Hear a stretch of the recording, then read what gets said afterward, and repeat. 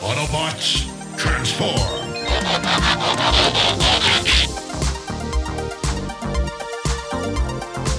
Well, hey, welcome back to the Transformers Nitpickers Podcast Show. I'm Paul. I'm Bravo Fox. Here now, the new. Today it is episode 30 of Season 1 of Challenge of the GoBots. It is Tarnished Image. We're back into an episode by Jeff and Kelly and David Schwartz. And David Schwartz also wrote the teleplay. And the last time on the GoBot Scooters Holo Projector was damaged. And it began to malfunction just in time to help thwart Psykill's plan to steal the power suits. And in this episode, we open like in the middle of a big chase scene. Yeah, we're having ourselves a good old fight out in space, and Dr. Go is trying to fix the stealth device because Thruster is under attack by the command center. Not only is it under attack, it's like one blast away from being destroyed, and conveniently just before that blast, Dr. No fixes the stealth device, and whoosh, they go, and they disappear. In kind of a scene that really didn't matter, but we go back to Unicom headquarters, and General Newcastle and Matt are talking to the Guardians about the Renegades, and for one shot, very wide shot, General Newcastle is like a white dude in a golf shirt. Yeah, I noticed that too. That's where it ends, though. He's back to his good old self here in a second. But exactly. But then Psykill comes on the screen, and he says, the Renegades, we're saying, fuck it. You can have Earth. You can have Gobotron. We're going to go conquer someplace else. So goodbye forever. And nobody believes him.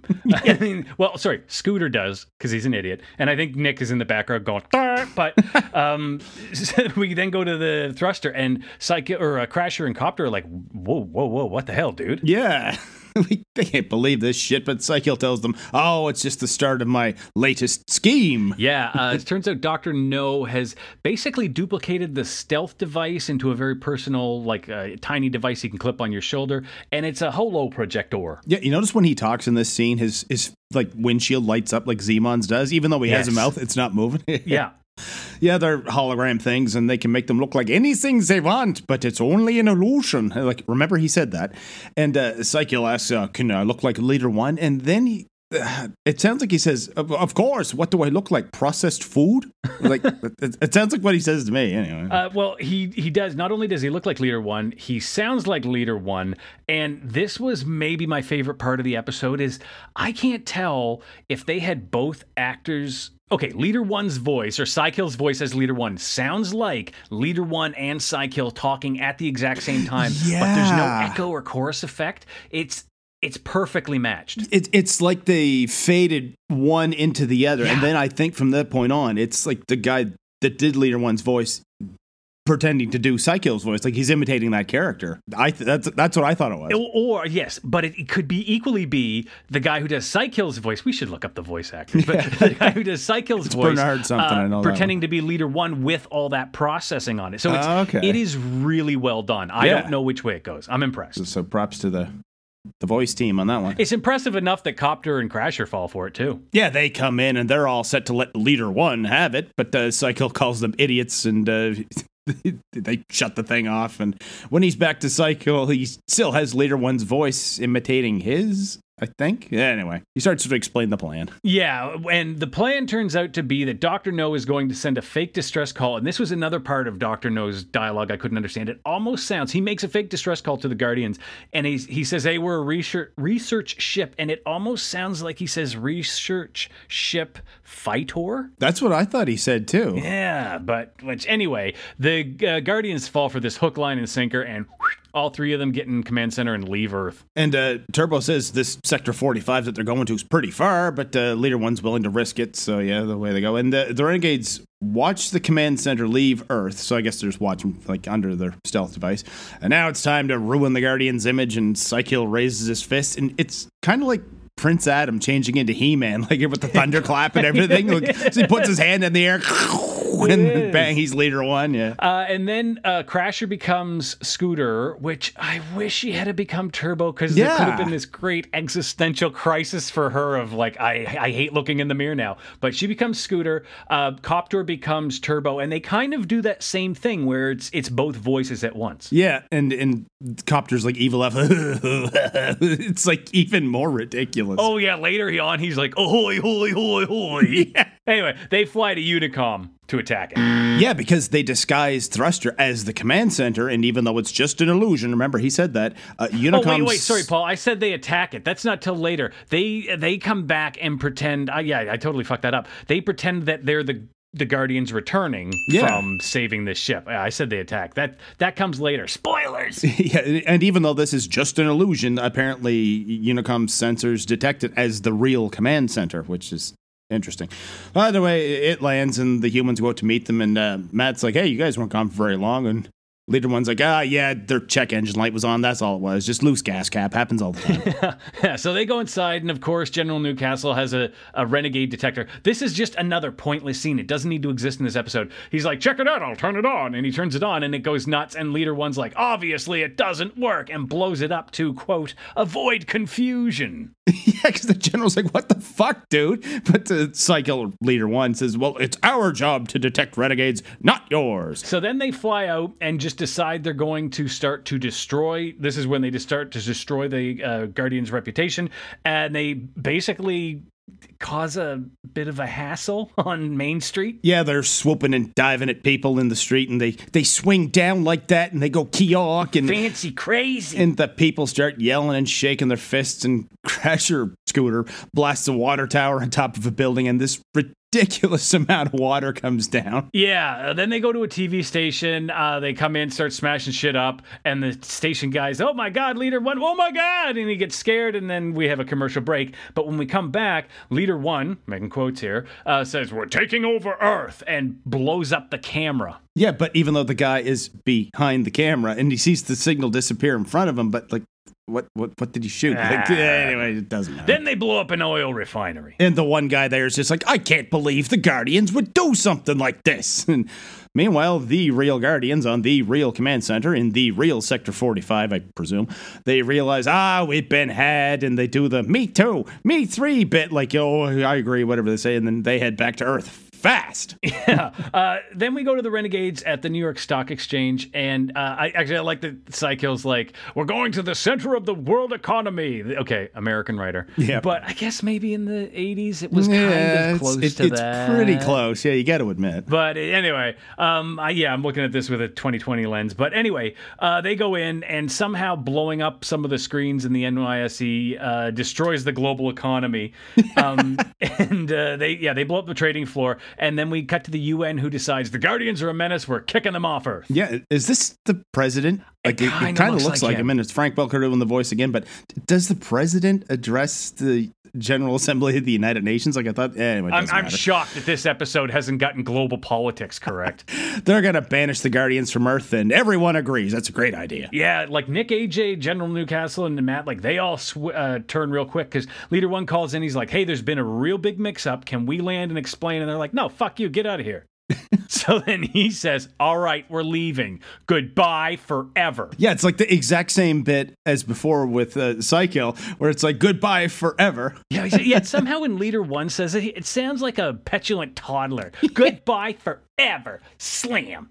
Anyway, Psykill's celebrating the Guardian's banishment, and then Dr. No says, oh, that's great, but we need to attack humanity now before they realize what's going on and call the Guardians back. Yeah, and over on the command center, it's the same as before with Psykill, because Leader One said, goodbye forever, and then his lieutenant's like, what the fuck, dude? Like Crasher was with Psykill before, and Leader One says, I just fucking lied to them, we're not leaving, and that's just what Turbo wanted to hear. And then we play the exact same two scenes of Psykill celebrating the Guardians gone, and this is... You can tell it's a screw up because we cut back to that scene with the Renegades and kind of come in halfway through Crasher's dialogue. And then when we go to the next Guardian scene again, it extends a little longer where the Guardians actually fly back to Earth and then park on the bottom of the ocean floor, which that was kind of a neat idea. Yeah, they send their fat ass to the bottom of the sea. And inside the real command center, Turbo thinks that he can convince the humans that they've been framed. So he heads off to...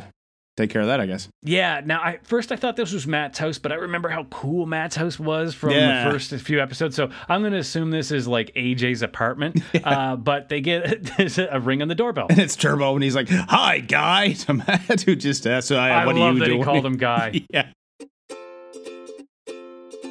Welcome to another episode of the podcast within a podcast, The Ways I'd Like to See Nick Die podcast. In today's episode, Turbo comes to Matt's door and Nick and AJ run up too, and Nick tells Turbo he ought to be ashamed for all the damage he's caused, and Turbo says, "You have to believe me, Matt. Gee, it's hot out here." And he reaches down and picks Nick up and wipes his forehead with him and then wrings him out like a wet towel, then wipes under his arms and wrings him out again and hands him back to Matt, who throws him in the washing machine. And there we have way number 156, How I'd Like to See Nick Die. And that was the podcast within a podcast, The Ways I'd Like to See Nick Die podcast. Thanks for listening. Yeah, Turbo's there, and he does say, "Hi, guy," to Matt, Guy. which is, kind of perfect. But yeah, after a bit, he convinces them. Actually, he doesn't even convince them. There's literally a point where he says, "What can I say to convince you to help us?" And AJ goes, maybe we should help him. He didn't say anything. Anyway, they jump in him. They head off. And then we go to thruster landing in the wilderness. And I don't know if the pilot's drunk or just crazy, but this thing fishtails in and drops down. Yeah, they brought in Pete Conrad to land this fucking thing, and that's pretty good for a Navy landing, Pete. And now, with no disguises, they head off to take Unicom today and tomorrow the galaxy. Commercial break. And when we come back, they've they break into Unicom. There's a neat bit where Copter blows out, looks like an anti-aircraft gun, and they fly through the damage he blew through the wall. They've got some humans they're keeping as hostage, although, again, there's another weird edit where they have these humans subdued, and then it cuts up to the renegades, and they just get fired at for a bit, and then in the next cut, they're reacting as if nobody fired on them, and Dr. No is told to go hack the Unicom computers. Yeah, and back on the command center, the Guardians are watching footage of the attack on Unicom, and they realize that the scooter they're seeing is using blasters. What? Because we learned last time, Scooter doesn't have blasters, even though I'm sure we've seen him shoot shit before. I'm sure we have, but... Well, he does in the opening credits of every episode. Exactly. But I wish they had have used the footage back when he shot the water, or Crasher, she shot the water tower, just because it would be, great if the setup had come in the first act. And yeah. They would have just been a little more clever. This isn't a bad episode. It could have been a little better. Anyway, the important thing is that Scooter uses the computer to analyze and basically figure out, oh, that's not Scooter. Duh. It's Crasher. And now Leader One has the proof he needs, so they're going to head back to Unicom. The place they just saw is under attack by the Renegades. To straighten this out, well, you might have a bigger priority when you get there, bud. But they're on their way. Well, they do, because they get I guess they intercept a call from Unicom to everybody, and it's like, hey, we need your help. So they get there and right away confront Psykill, at the front door. Yeah, and Psykill's surprised to see them. He's like, I saw you leave.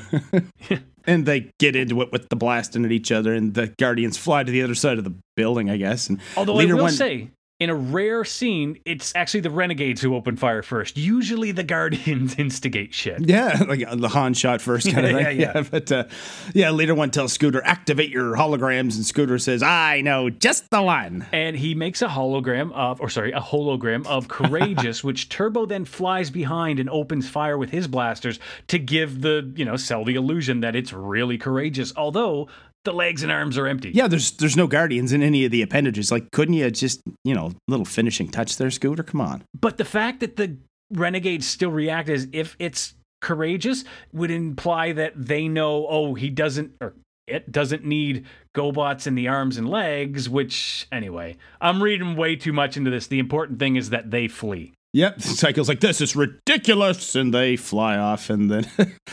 But then they get to Dr. Go, he's like, oh, you can't make me talk. And then Leader One threatens him with several centuries of hard labor on the moon of fire. He's like, well, maybe a little chat. Yeah, Leader One is, I don't know. I don't know if he's bipolar or what, but man, that guy just goes, he's a 10 on whatever side of the spectrum he's on at that particular time. Yeah. Anyway, Dr. No confesses, it was all our idea. He lets Unicom know and clears the Guardians. And then Newcastle apologizes to them. He's like, well, never let it happen again. I'm going to recognize a Guardian the next time I see it. And then just like dicks, yes. They're like, oh, really? Because they were actually talking to holograms the whole time. And the Guardians were looking around a door like kids.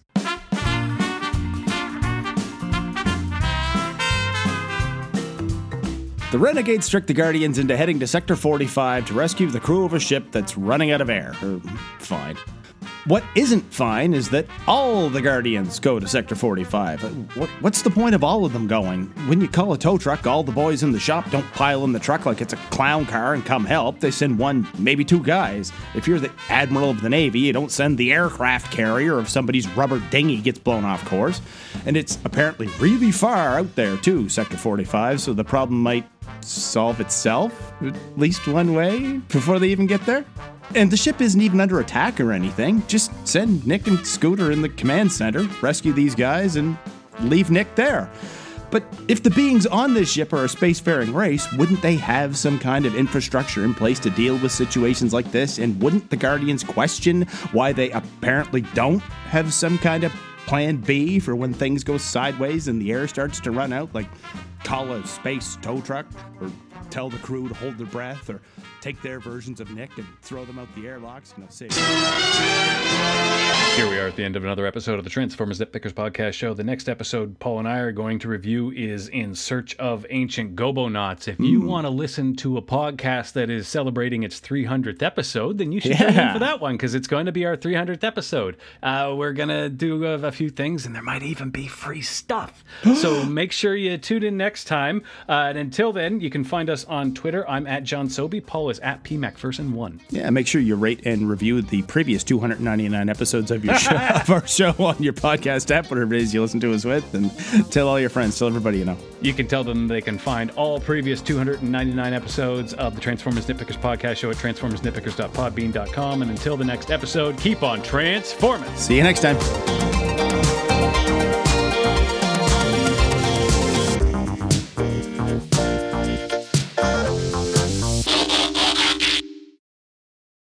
Me 3